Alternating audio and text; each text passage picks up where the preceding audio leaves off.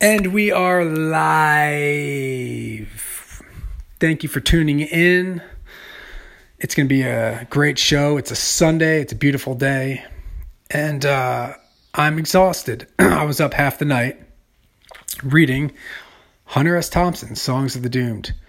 Now, if you're not familiar with Hunter S. Thompson, he's the author of Fear and Loathing Las Vegas, Curse of Lono, The Rum Diary, Hell's Angels, The Great Shark Hunt.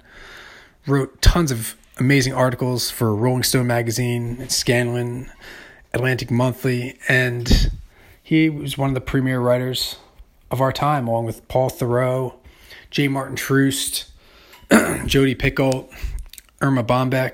There's so many. Tom Robbins. If you're not familiar with any of those names, you definitely need to get on the train and get down to the nearest used bookstore or barnesandnoble.com, Amazon, the library. Get a library card, become acquainted, because they'll open your mind in 1,000 different directions. So I'm sitting there, I'm reading Songs of the Doomed, and in the section of the Iguana Project, I get to the part where he's talking about the Nixon campaign of '68. Now, Richard Milhous Dick Nixon and I had somewhat of a run-in a few years ago. I was about 10 or 11. When I was a kid, my father used to take me to sporting events, Knick games, Yankee games, Ranger games. And I loved going to these arena live games. I loved the sound of the crowd, the smells, the music, the cheerleaders, the energy. I loved it all. It was gripping. I still do. And so here I am as this young, awkward, completely wired little boy sitting there chugging Coca-Cola, because the only time I could ever drink Coca-Cola was when I was at like a ball game and I would go all out. So I'm sitting there. My dad nudges me. Hey, look over there. I look over, like one or two sections over is like an empty section, except for one individual sitting right in the middle of it. There's an old man sitting there in a suit. Very expensive suit. Surrounding the section, were about 5 young men wearing gray suits, sunglasses, and earpieces. Secret Service, obviously. And my dad's like, that's a former president of the United States, Richard Nixon. You know, as a kid, and you're like, wow. You know, that's the real thing. You associate presidents with George Washington and Abe Lincoln, Thomas Jefferson, the guys on the coins and the paper currency, the ones you see in the textbooks. They're bigger than life. This is flesh and blood. This is a real one, a living one, breathing just like you and me. I was mesmerized. I couldn't even concentrate on the game. I just like observed this old man sitting there, and being the young Coca-Cola chugging child that I was, and having the bladder the size of a peanut, I would have to pee like 14 times an hour. So at one point, I get up and I'm racing down to the bathroom, because when you're that age, you can't hold it. And I use it, and I'm coming back, walking up the stairs, and the light bulb goes on in my head. I'm going to shake the hand of the President of the United States. And then I'm going to go to school the next day. And I'm going to tell everyone about it. And everyone's going to know that I met a real life president. And I'm going to be the talk of the whole school. All the girls are going to hear about it. They're all going to buy me Laffy Taffy from the corner store. They're all going to buy me ice cream from the malt shop. I'm going to get first in line at the Mortal Kombat arcade game. This is going to be awesome. So I'm walking up the stairs, and I have, my mind is made up. I'm going over, and I'm going to shake the hand of the President of the United States, former President Richard Dick Milhous Nixon. Now, when I was 11, I was like this gangly, awkward, pale, clumsy child. And I looked more like a praying mantis coming up these steps than an actual human being. The Secret Service tensed immediately. It was like incoming threat. The guy to the right, He was already starting to stand up, clutching the arm of the seat in one hand. The other hand was like on his taser, kind of diagonal across the section was another one. He was already standing up, gripping a baton. I could see like the veins of his wrist coming out from under the cuff. You know. Destination, Nixon. I'm going to get there. I'm going. Nothing's stopping me. All of a sudden, this arm shoots out in front of me, and I saw it.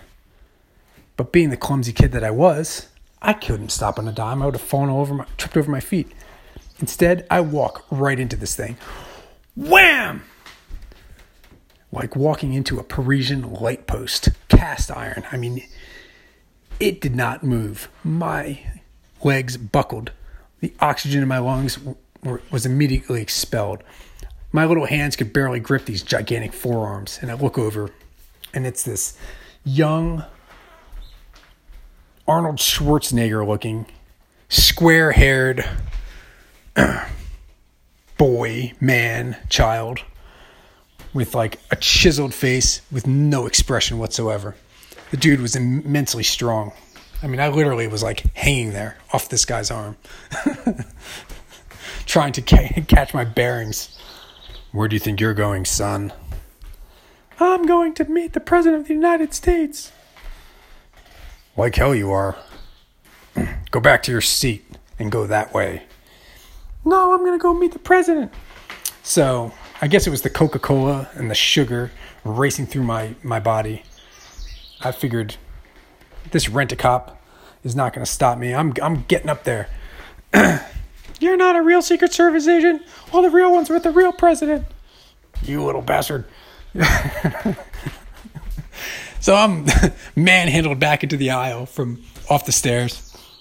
29,000 people gasping. The president is busy. Go back to your seat. No, he's not. I'm looking over there. He's sitting there, cross-legged. He hasn't moved even his pinky in about an hour. And Nixon, not one time while I'm being mangled in the aisle did he even he didn't even look over at me. Not once. I'm almost directly in front of him. He was looking over my right shoulder.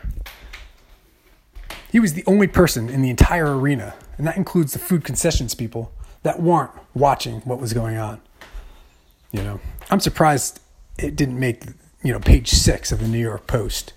I mean, I was just being, it was causing such a stir in the stadium. Like the ball players on the court were watching. And at some point, I finally ran out of energy, 80 pounds, zero muscle. I gave up. The Secret Service agent kicked me down the aisle back to my seat, and I made my way, rejected, slightly embarrassed, twitching from expending that much energy that I wasn't used to doing, and violated. I get back to my seat. The look at my dad's face is priceless. I couldn't believe. Well, I don't know. Who the hell are you? I sat down. People were turned around, looking up, looking at me, sweating. And my dad's like, "Eat your pizza." So that was my encounter with Dick Nixon, who I did not get to shake. I didn't get to shake his hand at the end of the day. Very disappointed. And anyway, so that was that. Reading the Hunter Thompson piece brought me back to that time.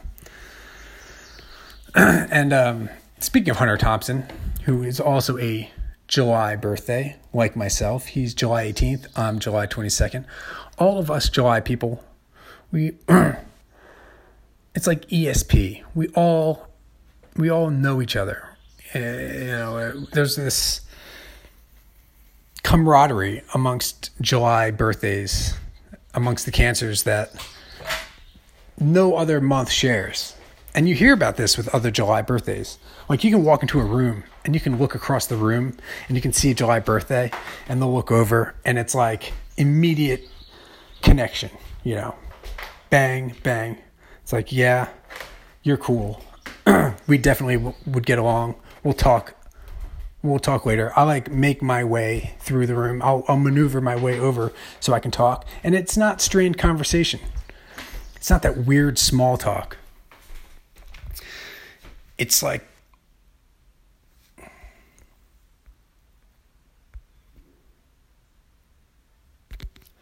it's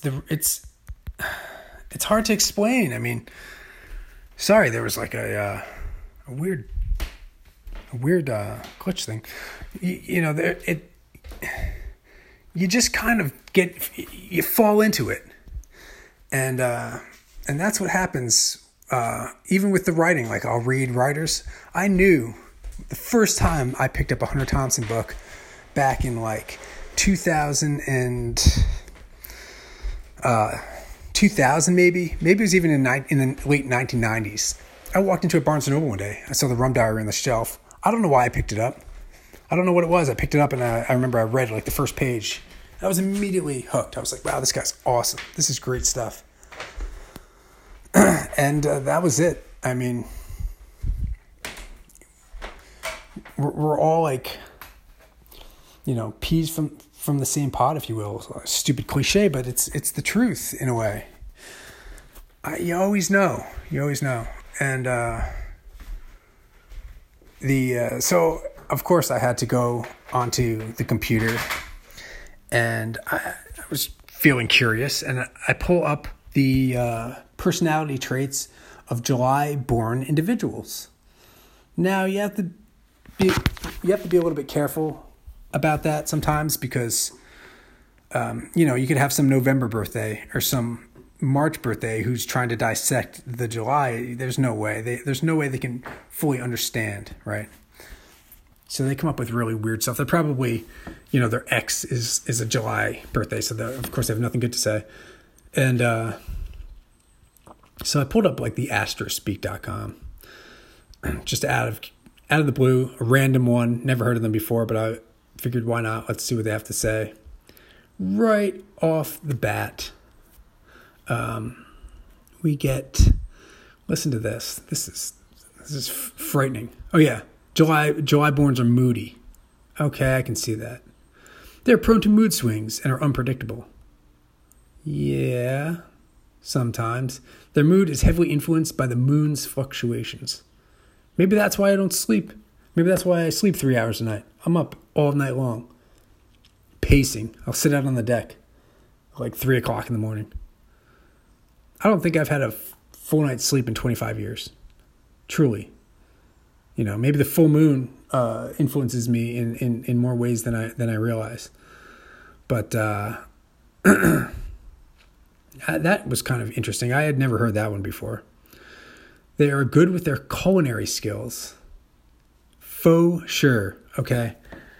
They are definitely, cooking is one of for me, that's therapy. That's one of my favorite things in the world to do. Most people nowadays, do you know anyone who cooks? I know like 3 people. Most people, they go out. They order out. They go to the takeout or the fast food.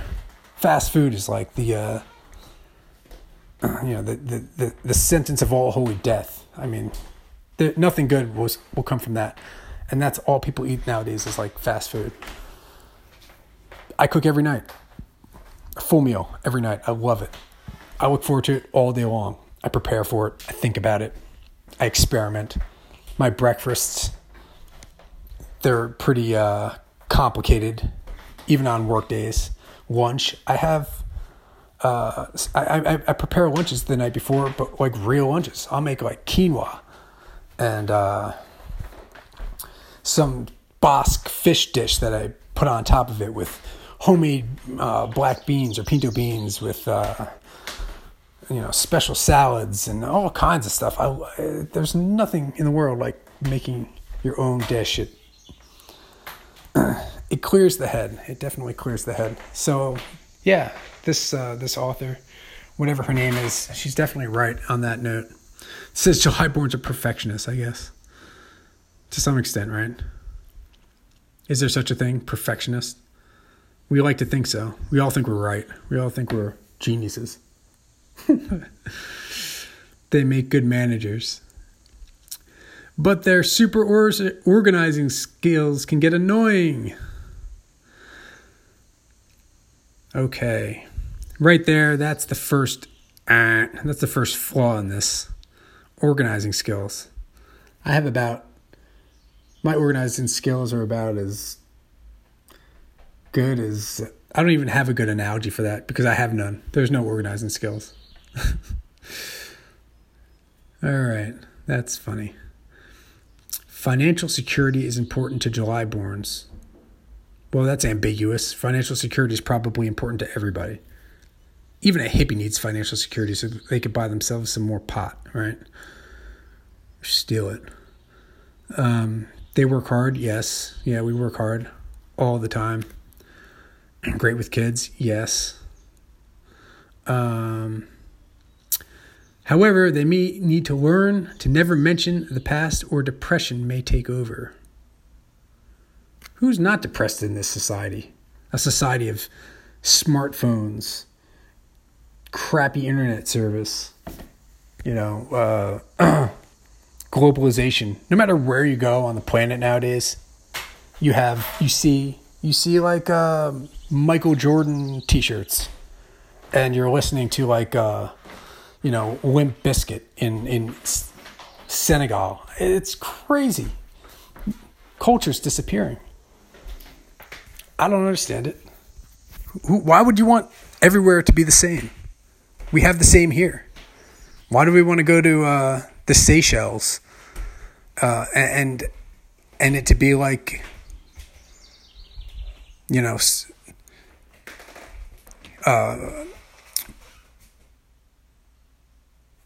Greenwich Village. I mean, I was stumped. I mean, it baffles me. I don't understand it. The whole world, it's gone insane. No matter where you go, you have to deal with the same problems. Humans, they all have the same problems. And with the Western diet, you have even more problems because everyone's, obese with diseases, with diabetes and congestive heart failure. Puts them in a bad mood. Their feet smell. I mean, there's no escaping it. It's getting worse. And you have like the overpopulation. Who was I listening? I was listening to some guys. They were talking about overpopulation, and they said that the whole world can be that everybody can fit into the state of Texas, and everybody can have their own individual house in the state of Texas. All like 8 billion people. Imagine the stink and crime that would be going on if all 8 billion people were living in Texas. God, I couldn't imagine. It'd be like Andersonville, on speed, on acid. It would be a nightmare. Cosmopolitan nightmare. The world's becoming a cosmopolitan nightmare. Heck, go down to the rural South nowadays. It's no different, is it? Everywhere you go, they're clearing land, chopping up the farms, subdivisions and more subdivisions. There's no more culture anymore. It's all going away. You go down to some small Piney Flats, Tennessee, or some unknown place that no one's ever heard of, and half the town has like a Queen's accent. It's amazing. So anyway, what was I talking about? Oh yeah. So July babies, we know each other. We have a special connection. Qualities that best describe July-born individuals: steady, stable, lovable, charming, warm. Yeah, that hits like that's pretty much every definition you can think of right there. They can channel their energies into music or singing, or opt to be an artist. Okay, I love music. I can't hold a note with a lick. Can't draw. Well, I don't think so anyway. Naturally attracted to people. Yeah, no, that's not true either. They're a great success with family members. Children always see them as someone who has a lot of fun and has interesting facts to pass on. Faux sure. I will second that. We are an interesting lot, interesting coterie of schmendricks. So it's a month that, if you're lucky enough to be born in it, you know what I'm talking about. If you're not, then you're probably bitter right now. You've already turned off the station, and you're looking for, a January birthday. Cold, stagnant, hollow. No offense to you, January birthdays. I think Ernest Hemingway was a July birthday. I'd have to Google that to find out.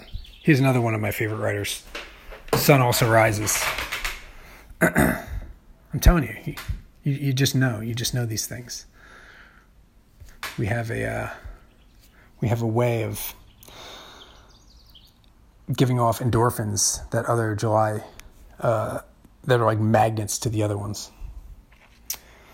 So I might read another Hunter S. Thompson book tonight because I enjoyed Songs of the Doom so much. I'll sit and read a book all night. It doesn't put me to sleep like it does most people. Some people will start reading, and immediately they're asleep. 5 minutes later, turn on YouTube to watch it all night. I don't know why that is. I turn on YouTube, I fall asleep. I'm just the opposite. The words, they keep me awake. They rattle around in my head. Like marbles. I can't sleep after I read a book. Then I'm thinking about it, trying to figure it all out, put myself into the books. Some of my favorite books to read are like the travelogues, the travelogues of like Paul Thoreau, Mark Twain's Innocents Abroad. That was a great one.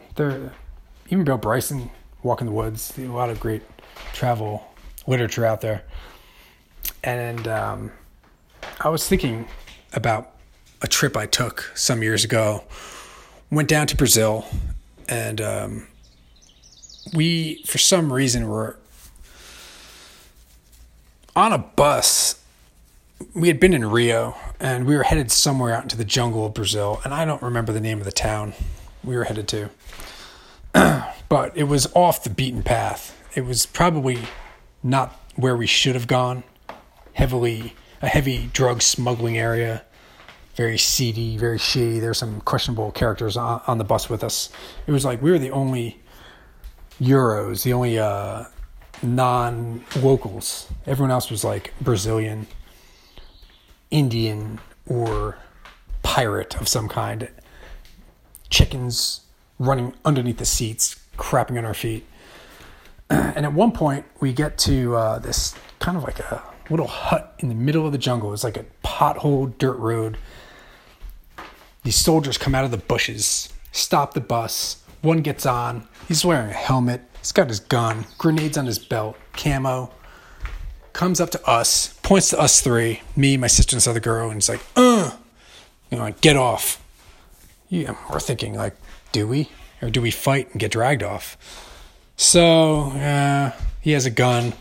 Let's get off. We get off. We're figured that's it. This bus is going to peel off. We're never going to be heard from again. They take us up this little dirt path to this hut that you can barely see from the road. Bars in the windows. There were like two outbuildings. They stick us in this one. Close the door. A light bulb hanging from the ceiling. A table. Like one chair. I guess it was like two chairs. Two of us sat. One stood. And we're thinking, oh my God, what is happening here? My sister's like, oh my God, I'm so scared. I'm like, you should be. We're out in the middle of the jungle with a bunch of like young, probably peyote-fueled soldiers who haven't seen a woman in 6 months. Yeah, you should be very scared, right? And this one guy comes in, he's like the captain, the leader of this coterie of goons. And he's, grizzly beard, kind of curly, sweaty hair, pot belly. He looks like trouble. And he looks at us, and he's talking in Portuguese. We have no idea what he's saying. Then he starts talking in broken English, like, what are you doing? Where are you going? Where are we going? Kind kind of stupid question is that? It's like the road, the only place that this road goes to is like where we're going. It doesn't fork anywhere. It doesn't turn. It's one town to that town. There's only one place we're going. So this idiot's asking us a question, a rhetorical question. Takes our stuff, dumps it all out into the table. They're rifling through it. I know they're looking for like drugs, like we're really, drug smugglers. Come on. They just were picking on us because they didn't want to have to deal with any real smugglers, right? And they take our passports, which, I think when you're traveling, it's like you never give up your passport, because if you do, you're giving up your identity. That's like your lifeline. That's your ticket out. But they got a hold of ours and left the room. The guy left the room. And we're sitting there. We're like, it's like 110 degrees in this little room. We're sweating. We're dying with thirsty.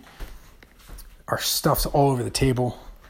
Some of it's on the floor. We're being guarded by these angry-looking 13-year-olds with guns and like hair on their lip. I mean, it was just a bad scene, a bad situation. We had a bad feeling. And after a little bit, the guy comes back in, gives us the passports, and he's like, clean up. Put our stuff back in the suitcase. There was no folding, man. We just grabbed it. We shoved it in there. We left this little hut back out into the dirt trail. And unbelievably, that bus was still there. Why that bus driver didn't take off, I'll never know. I guess he thought that gringos will give a better tip than the locals. I probably gave him like a giant tip of reals, whatever they're called. Because, but I don't remember. We got back on. We're sitting in our seats. We're all perspiring. We're all just, expended. I mean, our mental fatigue was just through the roof. You go through in a situation that's rather frightening. You can imagine soldiers like on a battlefield after just one battle. These guys do entire tours, and you wonder why they have issues when they get back. That for us, that was like probably 5 minutes, 10 minutes of terror, And we got to this little small town in the mountains of Brazil. And, our summer is their winter, right? So it went from like this hot, steamy jungle to like this fairly chilly mountain town. That night, it was freezing. It was so cold. But we had gone out and we'd gotten some hooch. We had wine and whatever else. This one wool blanket that we cuddled under.